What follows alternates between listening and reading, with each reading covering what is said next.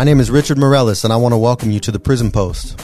This is your podcast for conversations surrounding the need to reform prisons from the perspective of formerly incarcerated people, community members, and leaders in the restorative justice movement. The Prison Post will feature an episode every Wednesday with people who are in the fight to restore lives and heal communities. Today, our guest is calling from Los Angeles, California. I was incarcerated with him from April of 2011 until March of 2019. He was released from Soledad in September of this year. He earned a bachelor's degree in sociology while he was incarcerated and a master's degree in humanities. He also holds a certification as a state-certified alcohol and drug counselor. His name is Jonathan Barber, and I just want to welcome him. Good afternoon. Hey, good afternoon. Thank you, Richard, for having me on. Yeah, for sure. So how long have you been home now? So today actually marks 90 days. So it's been 3 months. Loving every minute of it. Yeah, how do you feel about that? I mean, what goes through your mind knowing that how long did you spend in there? So I was incarcerated for just a little bit over 16 years. Just over 16 years. You went in what year? 2003. 2003, and got out 90 days ago in 2019. That is correct. And where are you at as we record this interview? So I am located in the great city of Los Angeles. Okay. And 90 days out, how do you feel about that? Life is awesome. I'm very grateful for this opportunity to start a new chapter in my life. To a certain extent, it's very humbling and bittersweet because I know at what cost this second chance came. So I'm fully enjoying it and making sure I maximize the opportunities that come before me. On a day like this, your 90th day, are you out celebrating with someone, or are you just going about your day? What's going to be the highlight of your day today? So today's my day off. Actually, the highlight of my weekend was on Saturday. It was the first time I had an opportunity to meet a lot of people from my mother's side of the family. So I was down at her house. A lot of the cousins, when I went in, they were toddlers. So now I had opportunity to converse with them as adults. I got to sit down and talk with some family elders who I hadn't met before. So I was very blessed to have that. Today was pretty much a relaxing day. I went over to my mother's house, and I hung out with her for about an hour or so. And right now, I guess I'll say today is a highlight just talking with you. I appreciate that. I appreciate you coming on the show. Quick question, though. What was it like to meet those loved ones? And did they know you were incarcerated? And what was their take on you? You know, what was your experience of that? So the family knew where I was at. So there was no hidden secret about that aspect of my return. In regards to how did they receive me, I believe they received me favorably. It was actually when I was asked the question several times by different relatives, do you remember me? That was one of those saddening moments because, to be honest, a lot of the time I answered, I was like, no, I don't. Or the same answer would be offered if they said, you know what my name is. That was a sad reality because there it was glaring in my face in those moments that it was like, you know what, Jonathan, you've been missing for a long time. You've missed out on a lot. Nevertheless, it also was an opportunity to sit there and really breathe in a sense of appreciation for the opportunity that is right in front of me. So it was a very enjoyable experience, interesting for sure, but I loved every minute of it.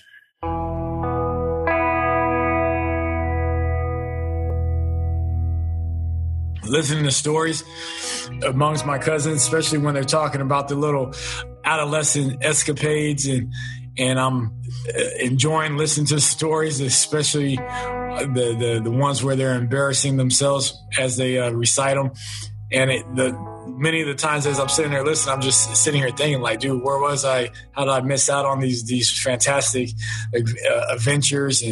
But then I would reground myself and be like, you know what? It's all good. I'm right here. I'm right now. So we got some more adventures ahead of us.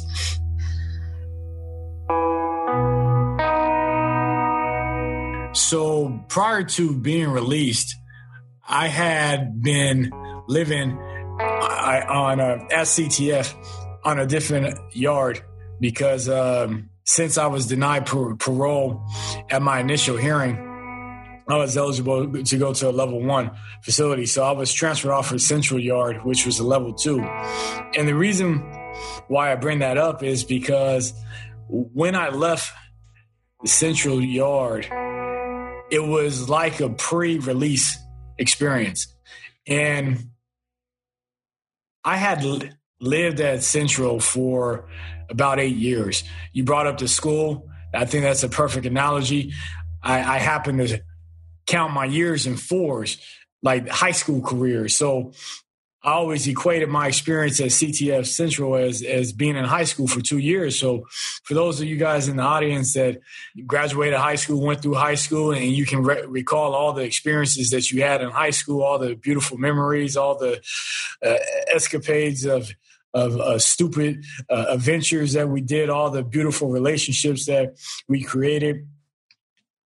I did that twice at CTF. I had 2 high school careers there. So when I left Central and went down to the South facility, that was an opportunity to experience the sense of mourning of leaving friends behind.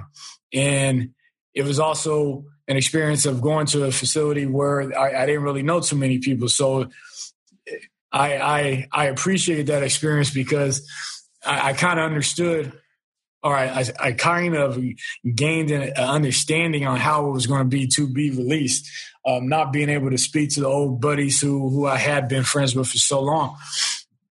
So when it came to the time where I was about to leave South, that prior experience of leaving Central really set in to how I was going to parole from South. So pretty much the night before, and even the coming weeks of my release, what weighed heavily on my heart was like, who do I need to talk to? What conversations do I need to have? Who do I want to hang out with?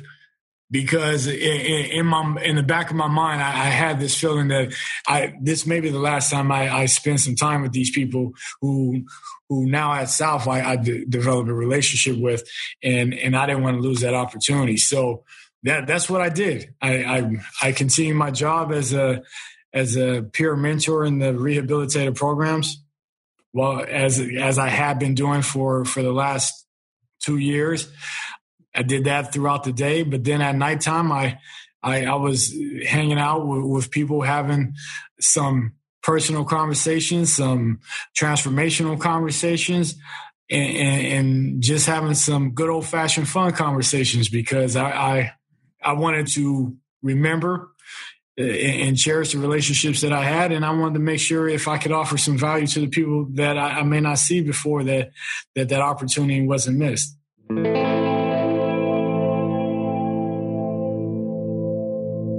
Did you wait the whole 150 days required while waiting on the governor's decision? Fortunately, no. But I waited 121 days, and that can feel like an eternity for sure. Is that how it felt for you? You know what? The first 100 days was a cakewalk. As soon as I hit 100 days, the days seemed like they went on forever.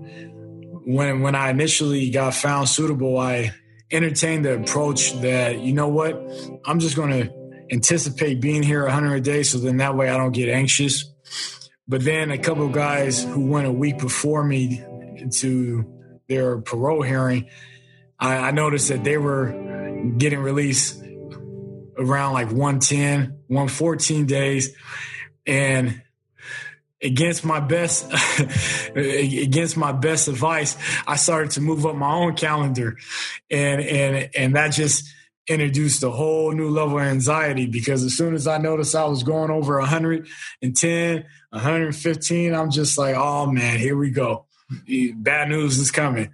And when they finally gave me the good news that no action was taken, the remaining 10 days was nothing. Because at least at that point I was able to breathe, and I was all like, it's inevitable. I'm walking out the door.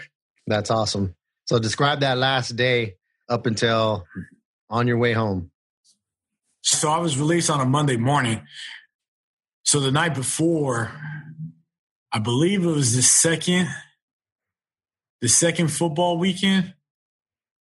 So I worked out. I needed to work out. I knew if I didn't work out, I would probably have too much energy and I wouldn't be able to sleep. So I made sure I worked out, burned some calories, burned some energy up.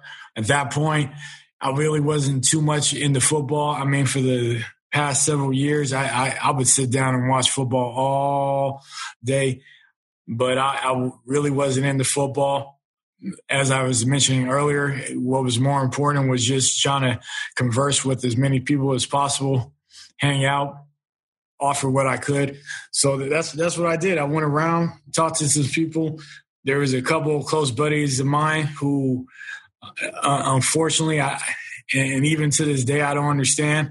They were found suitable, but the governor took their dates, and they should have been home before me.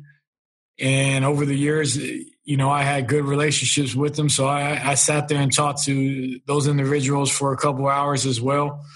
And told them how I appreciated what they've offered me throughout the years and offered my best hopes and wishes for them. Went back, had I believe, hopefully, had a meaningful conversation with my bunkie, encouraging him, hoping that he would find the insight that the parole board requested of him, and made a couple of calls to my family, making sure all the travel arrangements were in order. And then at that point, around 10 o'clock at night, I crashed out, waiting for the next day to come upon me.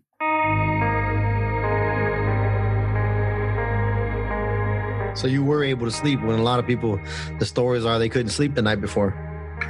No, I was good. I was knocked out. I did wake up a little bit earlier than normal, but I've always been someone who only sleeps about 6 hours. So if anything, I think I woke up like a half an hour earlier. Wasn't that big of a deal. So you wake up.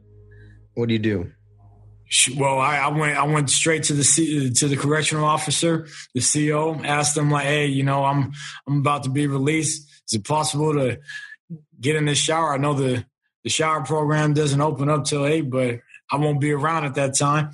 And fortunately, the CO, he was agreeable, so went ahead, did all my grooming activities, and rode over to the chow hall real quick to eat my last fantastic CADC-I. Oh, wow. Now, you see how long it's been? I can't even remember.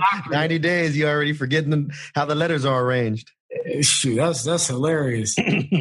Oh, you know what it was? It was their breakfast burrito. So it was like scrambled eggs, and a tortilla with some salsa, which, there's not too much flavor in it, but it's actually one of the better meals.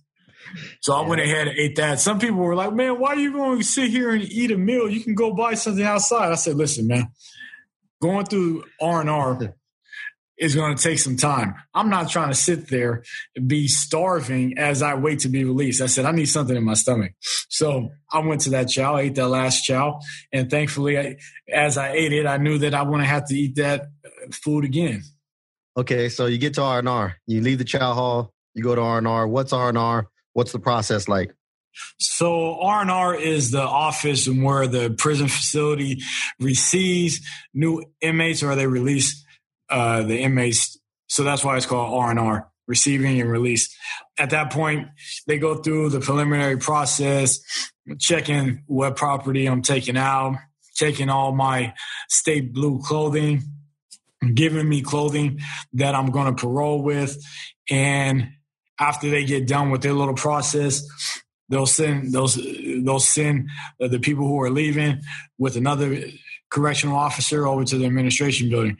So when I left, I did not have clothes sent in, because that's one of the things that parolees can do. You can have your clothes sent in. I didn't take that option. I decided I was going to parole with just some basketball shorts and a T-shirt, and which I brought with me from the South facility. And the cold part is, I was released in September, which is, borderline summer, fall. It had been hot for several weeks. And lo and behold, the day that I'm paroled and the day I decided to wear T-shirts and a short, it decides to rain. So I thought that was ironic. And as we were walking over to the administration building, there was 3 of us that were getting parole that day.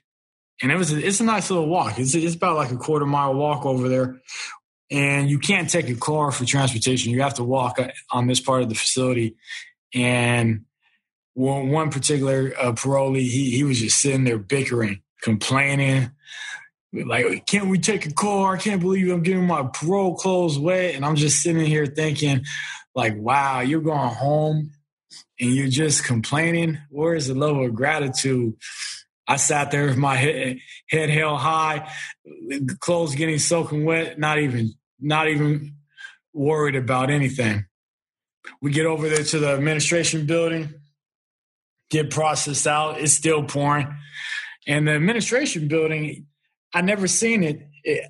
And the cold part is, for years, I've walked through the corridors right past it, but we only see one door. So we never actually see what it looks like from the inside of it. It's actually a nice little building. And lo and behold, I had about like 3 or 4 buddies that worked in the actual administration building. So I had an opportunity to converse with them for a few moments. And then when the CO got us done, we headed back to R&R, grabbed our last remaining property, got in a van, took off down to the parking lot where our rides were awaiting us. And as soon as we rolled up, what was kind of funny was my father, he's parked inside the state facility. And when you are on the state grounds, you're not allowed to take photos. Apparently, he wasn't aware of that. So he's sitting there clicking away, taking photos. So as soon as we rolled up, the sergeant, it was like, hey, man, you can't be taking photos. Fortunately, both of them had good dispositions, and basically the sergeant just asked him to erase the camera. My father did that fairly quickly, and at that point, once the sergeant was satisfied, me and my father, we had our moment of embrace and got in the car and just started to drive on off. What was that like for you to have that moment of embrace? You know what? I couldn't really enjoy it. And this is the reason why I say that. One, I was sitting there because I was still caught up with the picture thing. But the other aspect of it was, in the back of my mind, I'm like, let's get in the car and let's drive it as far away from this place as quickly as possible. Right. So you just want to get out of there. Man, I was like, let's go. I'm like, shut the door. Let's get out of here. Get on the freeway. There's no take backs. They ain't calling me back. Let's get out of here. Let's go. So my moment of content started to set in as soon as we turned onto the freeway. What was that like for you? How long had it been since you've been on the freeway? Well, I've been on so I had a lot of medical issues. I just happened to have my rotator cuff repaired a few months prior. So I was going back and forth on the freeway several times in this summer. So it wasn't, I heard a lot of guys in the past, when they first get on the freeway, they may experience some type of motion sickness. I didn't have that because I already got used to being in the car. But what I really enjoyed was it was the first time in a long, long time that, one, I was in a position where I could actually look straight out of a window, which was nice. I didn't have to look out the side of a van watching the horizon go past me. I was able to look out the window. And in addition to being able to look straight out the window, I didn't have to look out some bars. I can actually look at the horizon with a clear view, not through some type of filter like Swiss cheese. And I was able to roll down the window on my own. So I really appreciated the luxury of sitting in the front seat, looking, enjoying the view, and being able to control the windows, the airflow, the radio, all that.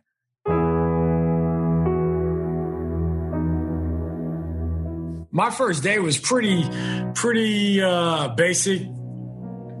me and my father, the plan was just because we had to drive from Soledad all the way to LA. So that was going to be a 4.5 hour drive. That's what we were anticipated as long as we beat the traffic. So on the way home, we had some conversations about, I told my father, I was like, if you have any questions, go ahead. I'm an open book. Did he have anything pressing that he wanted to ask or any issue that wanted to be addressed? Of course, when you put people on the spot like that, they tend to forget or nothing comes to mind. So like that conversation didn't really go anywhere.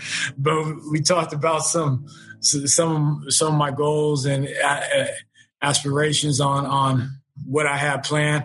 He asked me where I wanted to go. Now, we're driving from Soledad to LA, so the selection of restaurants is not going to be that much. You're looking at pretty much different types of fast food places. So knowing how my dad is selective in his food, I told him to go ahead and pick some place. We decided to go to Subway.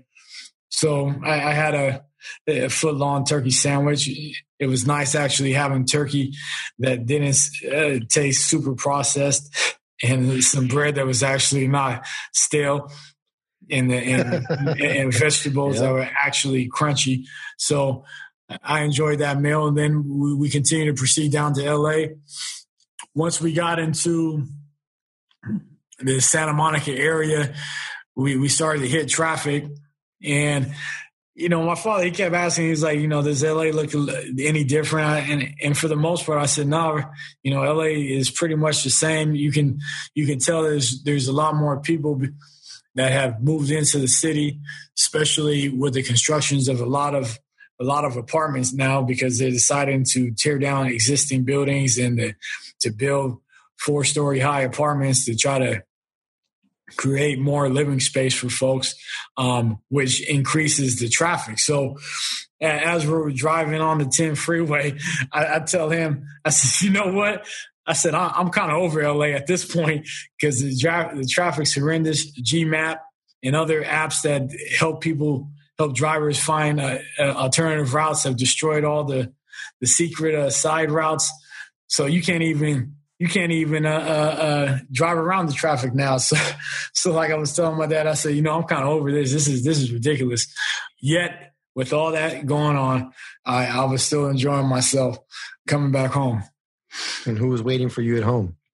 Oh, him and I just rode up to his house, and we didn't go like as I was mentioning earlier, by the time we got back, it was like 6 o'clock. I wasn't going to request him to drive anywhere extra. He already been driving for so long. So we just pretty much had dinner, sat down, talked some more, watched Monday Night Football, and call it a day.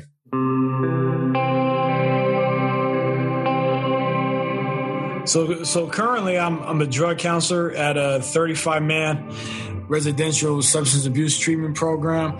I'm a primary counselor, so I have anywhere between 6 to 12 clients, depending on how busy we are.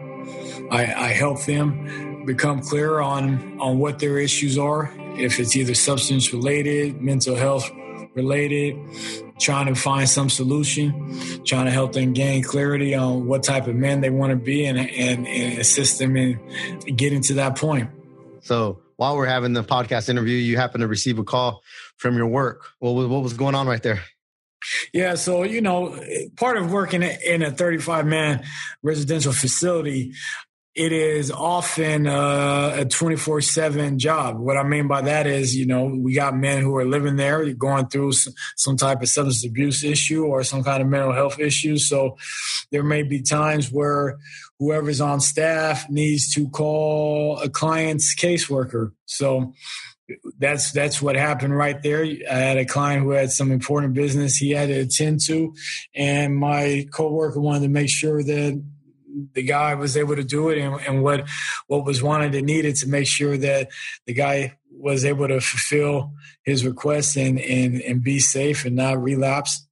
Like I said, I enjoy the job. I anticipate it, and I'm always making sure that we help the men get to where they want to go, man.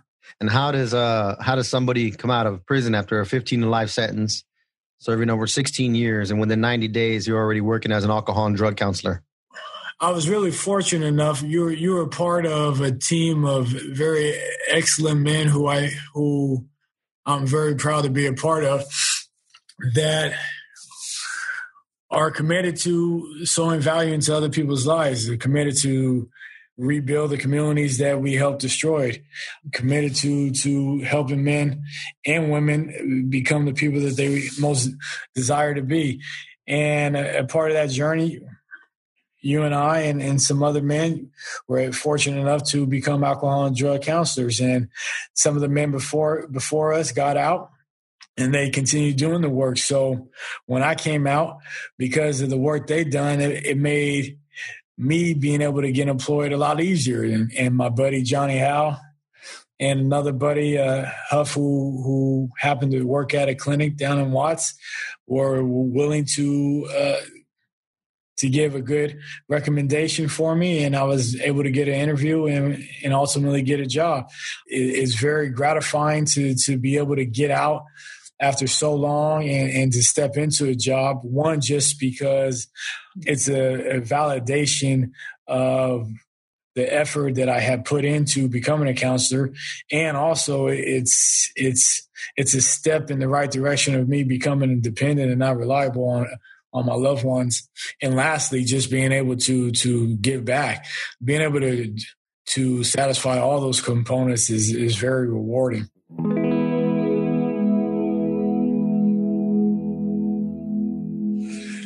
So in 2003, I was the driver in a fatal DUI auto collision. At the time, I was an alcoholic and addict. I was a very selfish individual. I was a criminal.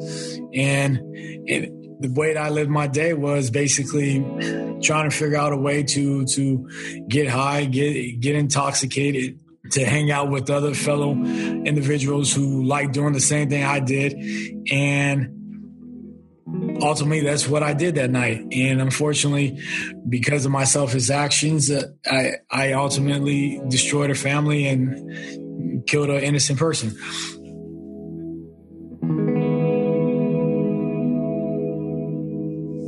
After the actual fatal collision, I wasn't authentically remorseful. There was a large disconnect between what happened and personal responsibility. And what I mean by that was, one, as I mentioned earlier, I was a selfish individual. So my natural position was, how am I going to save myself? What exasperated that position was also the fact that I was so intoxicated that evening that I was blacked out and didn't recall. Those two factors really created a disconnect in regards to my personal responsibility. And unfortunately, it took years for me to resolve that immature perspective. What I did know was that I was sorry, but I didn't really understand what contrition meant at that point. And unfortunately, I fought out the case for a long time and caused the victim's family more turmoil because of my selfishness. Finally, in 2008, I was convicted. Then I was sentenced 15 years to life. When I went to CADC-I, I was slowly trying to come to terms on what happened. Still being selfish, still trying to figure out how am I going to get out of this? Not so much how is the family going to live without their loved one, how are they going to adapt out. It was still all about me. As the years ticked on, and as I was talking to friends and family, as I was noticing how they were moving on, how they were hitting special milestones in their lives, like weddings, like employment, like graduations, even some of the trials and tribulations like divorce, all those experiences that are anticipated with life. As I noticed that my loved ones were doing this, I actually came across a television show called Parenthood. And it was about a family of 4 siblings and 2 parents that they had a loving family as well. And throughout the years, as I watched this, you would see those precious moments that families go through. And what I noticed was the combination of one of my personal relationships. As I watched them grow, I watched this TV family grow. I started to envision the victim's family, and I started to realize that there was a lot of things that they were missing out on. And that really started to soften my heart. That really hit hard to me. I used to just sit in my cell, unbeknownst to anyone else, but I'll be teared up watching some of the stuff. Tears of joy, tears of sadness, depending on what was being displayed in the show. But every time I would watch that family, I kept envisioning the victim's family, and that was them. And those experiences was what I robbed them on. That really hit home. That really made a point. It really made me want to get my things right. Really wanted me to figure out, how did I get to this point? How did I cause so much destructions? Because I figured if I did that, I would ensure that I wouldn't do that anymore. So around 2010, I would say that process started. It wasn't just an epiphany. It was an evolution. Fortunately, around that same time, I was transferred to CTF and Soledad, which was a lower level at the time. So it was a level 2. I came from a level 3 yard. And one of the first things that people told me when I got there was like, hey, man, don't really trip about prison politics. Don't worry about the things that we used to have to abide by when you were on a level 3 or a level 4. You know, people here, this is a life of your folks are trying to go home. Just do you. And that statement, just do you, it was like a permission statement. Like, you know what? It's time to get to work. It's time to really figure out what's going on with myself inside. So, the transfer, watching the show, watching my friends and family grow up, all that happened around the same time. I got introduced to several different groups like Criminals and Gang Member, Anonymous, CGA, GOGI, Getting Out by Going In, various 12-step groups like AA, NA. I was a part of a group that helped some of the incarcerated students get their college books called HELP, Higher Education Library Project, HELP. That was a beautiful group because I was able to help guys by tutoring them. There was just a wide range of groups that really started to impact my life because they would introduce me to new principles, new ways of living that I hadn't been introduced to before. Or if I was, I just wasn't willing to entertain it. And so I started to apply those lessons and insights to my life.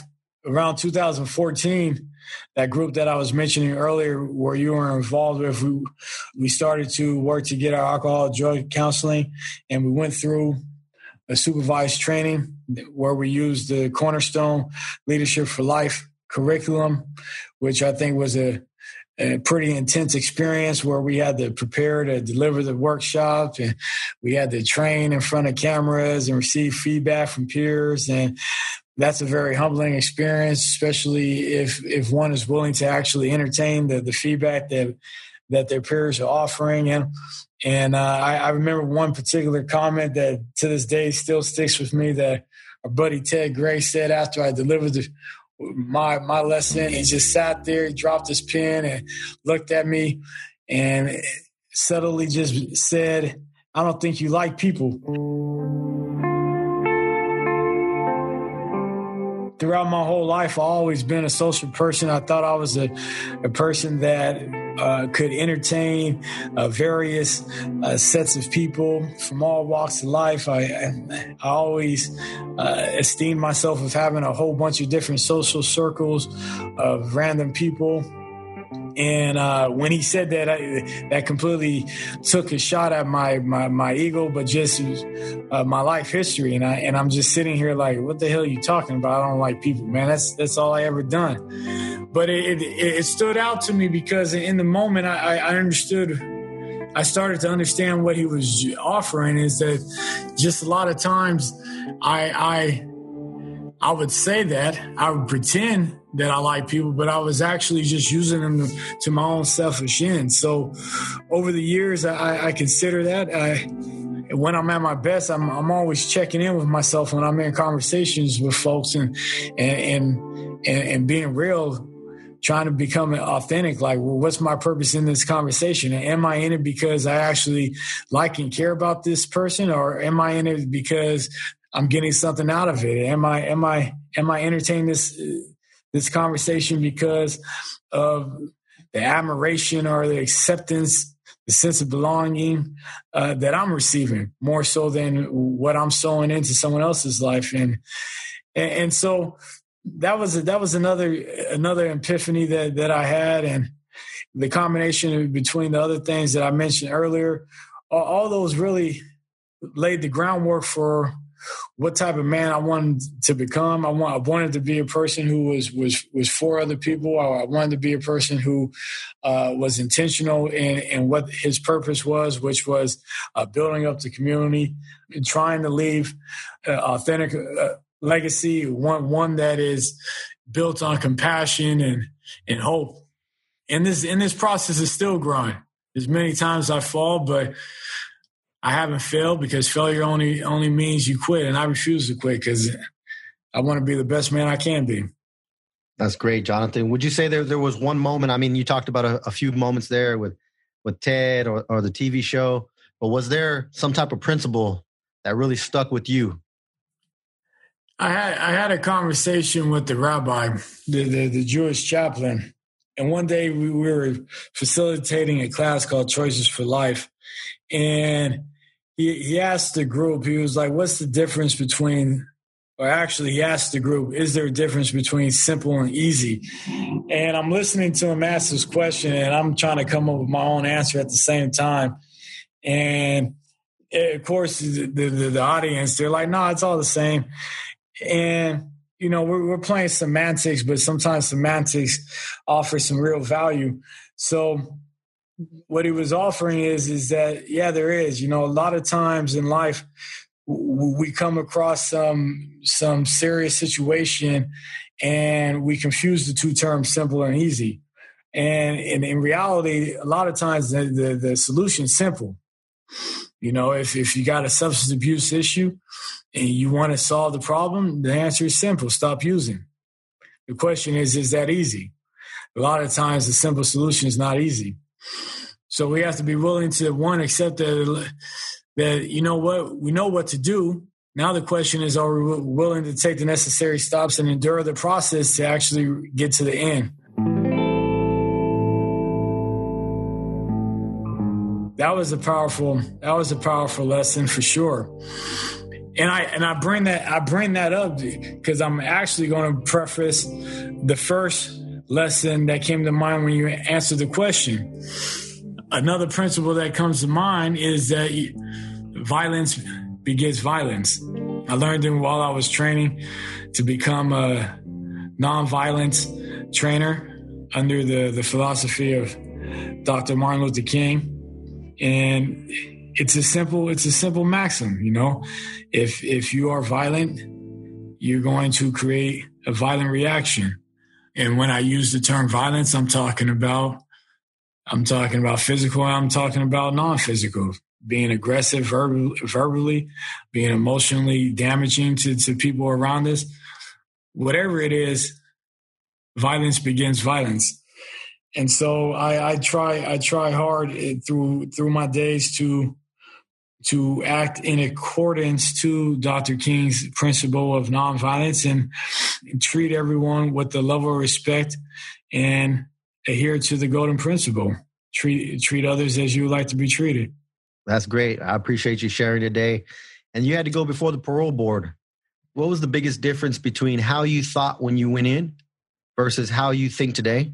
And what's the biggest difference between your thinking back then versus your thinking today?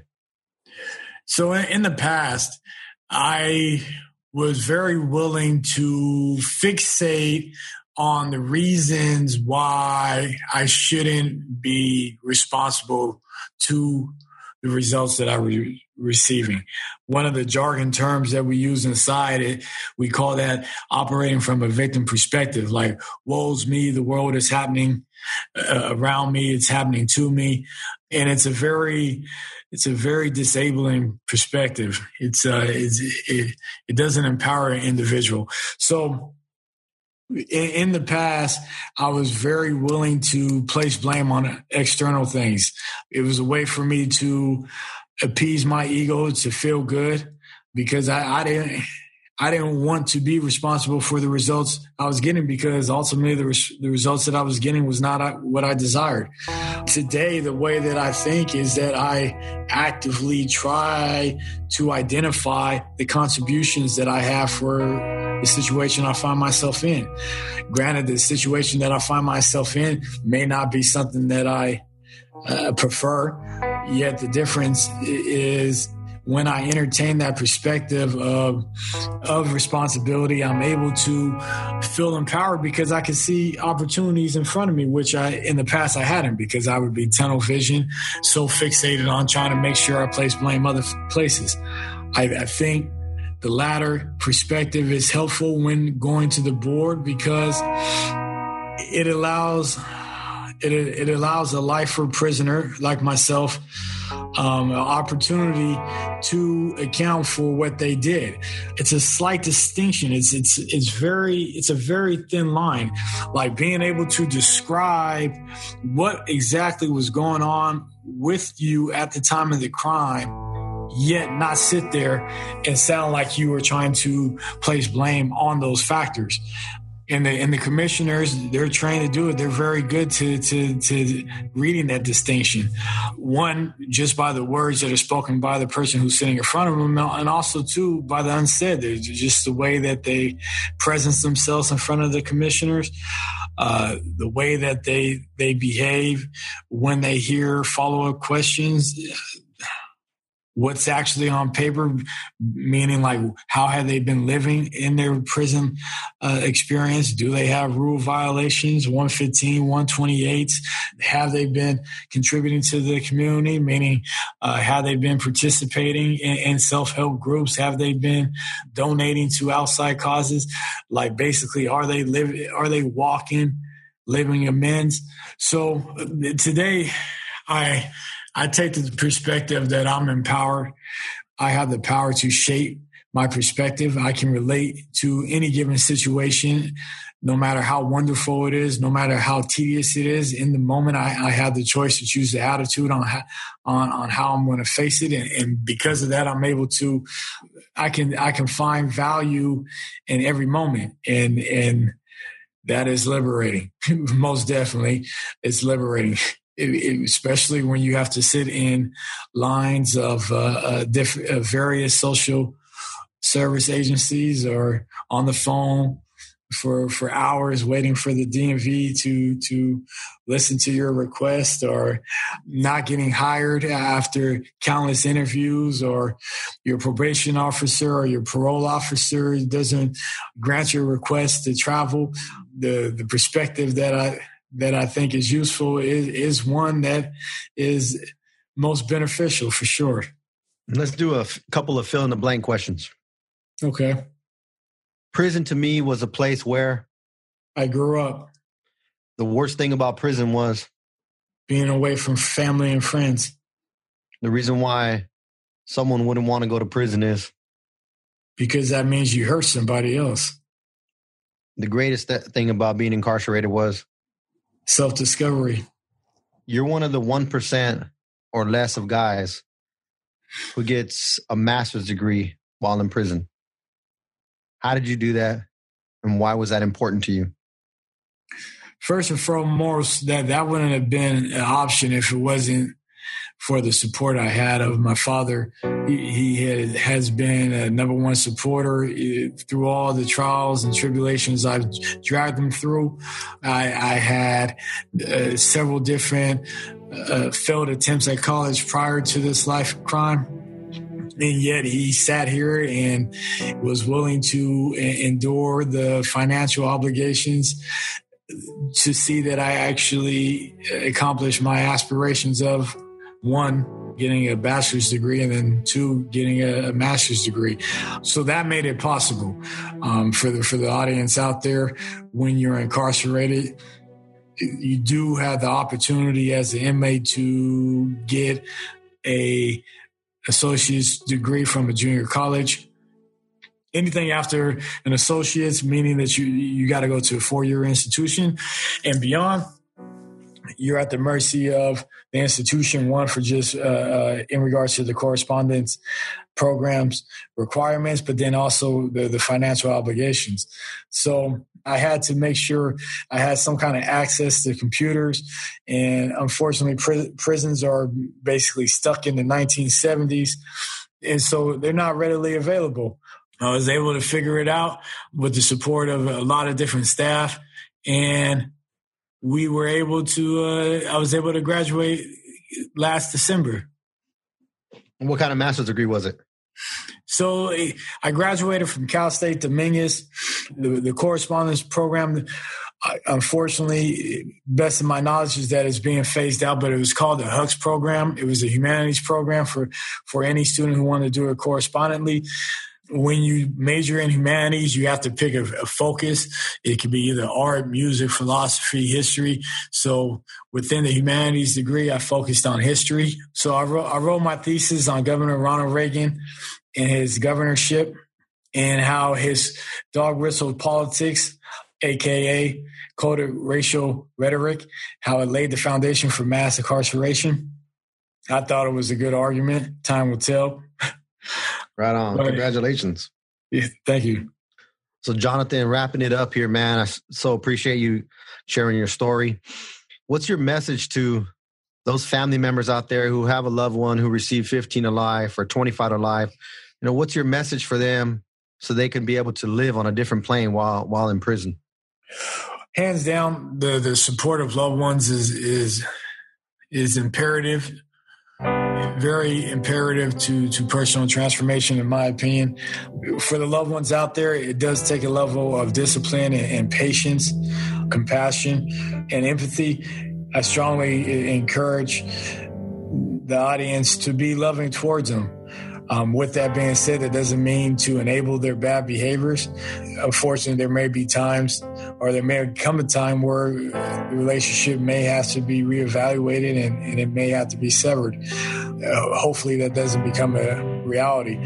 But with that said, the men inside, they need love, they need encouragement. It's a very lonely place inside prison. So knowing that someone on the outside is still there thinking about them, it breeds hope, because it can be a very dark place inside. So for the audience, to answer your question, Richard, is just to keep loving the men as best as they can. Is transformation possible in this day and age of prison politics? Absolutely. Transformation is possible at any moment. The question is someone willing to ask themselves the difficult questions? Are they willing to ponder the values and beliefs that they are holding in the moment and answer the question, are these values, beliefs getting me to the place where I say I want to be? And sometimes when that answer is no, it's challenging, because we've been holding those values and beliefs for so long to get off of them, to get rid of them. It may breed questions on, why was I sitting here wasting my life? Why did I invest so much into this? And some people may not want to actually explore that line of thought, because it can be very unflattering. It can be very saddening. There's a level of grief and mourning that goes into that. But if a man or woman is willing to endure that, the other side of that process is a level of freedom that very few men or women ever experience. So I encourage people to take that courageous step, be willing to have the faith, knowing that I may not know exactly where that first step is at, but I'm going to take it anyway, knowing that ultimately at the top of the staircase is the goal, the vision that I want to achieve. And one of our ultimate hopes is to be able to share these interviews with our brothers and sisters who are still incarcerated. A few final words. What would you say to the currently incarcerated family? Well, to the men and women that are behind the walls, first, you're not forgotten. I know for myself, I'm gonna put Richard, I'm gonna put you in this conversation, and the other men that I know. We think about you guys. We're working to try to help you guys get out. We're trying to deliver programs and services that are conducive to your personal transformation and your reintegration to society. So you're not forgotten. That's the first thing. The second thing is, I hope that you guys will adopt a sense of urgency. And what I mean by that is, it's time to get real. It's time to get to work, so let's get it done. The community needs you. Your family needs you. Your friends need you. We need you out here. Thank you, Jonathyn. Do you have any final words that you'd like to share? Thank you for the opportunity. I really appreciate the experience to speak to you, to put some of the things that I found valuable out to the public. Hopefully they may find some value in it, and hopefully someone's life is improved by it. Thank you for listening to The Prison Post, a production of the Crop Organization. We'll be sharing more stories from the world of prison reform and restorative justice, so please join us. You can listen to The Prison Post on all major podcasting platforms. Subscribe to our video cast on YouTube and like us on Facebook at The Prison Post and at Creating Restorative Opportunities and Programs.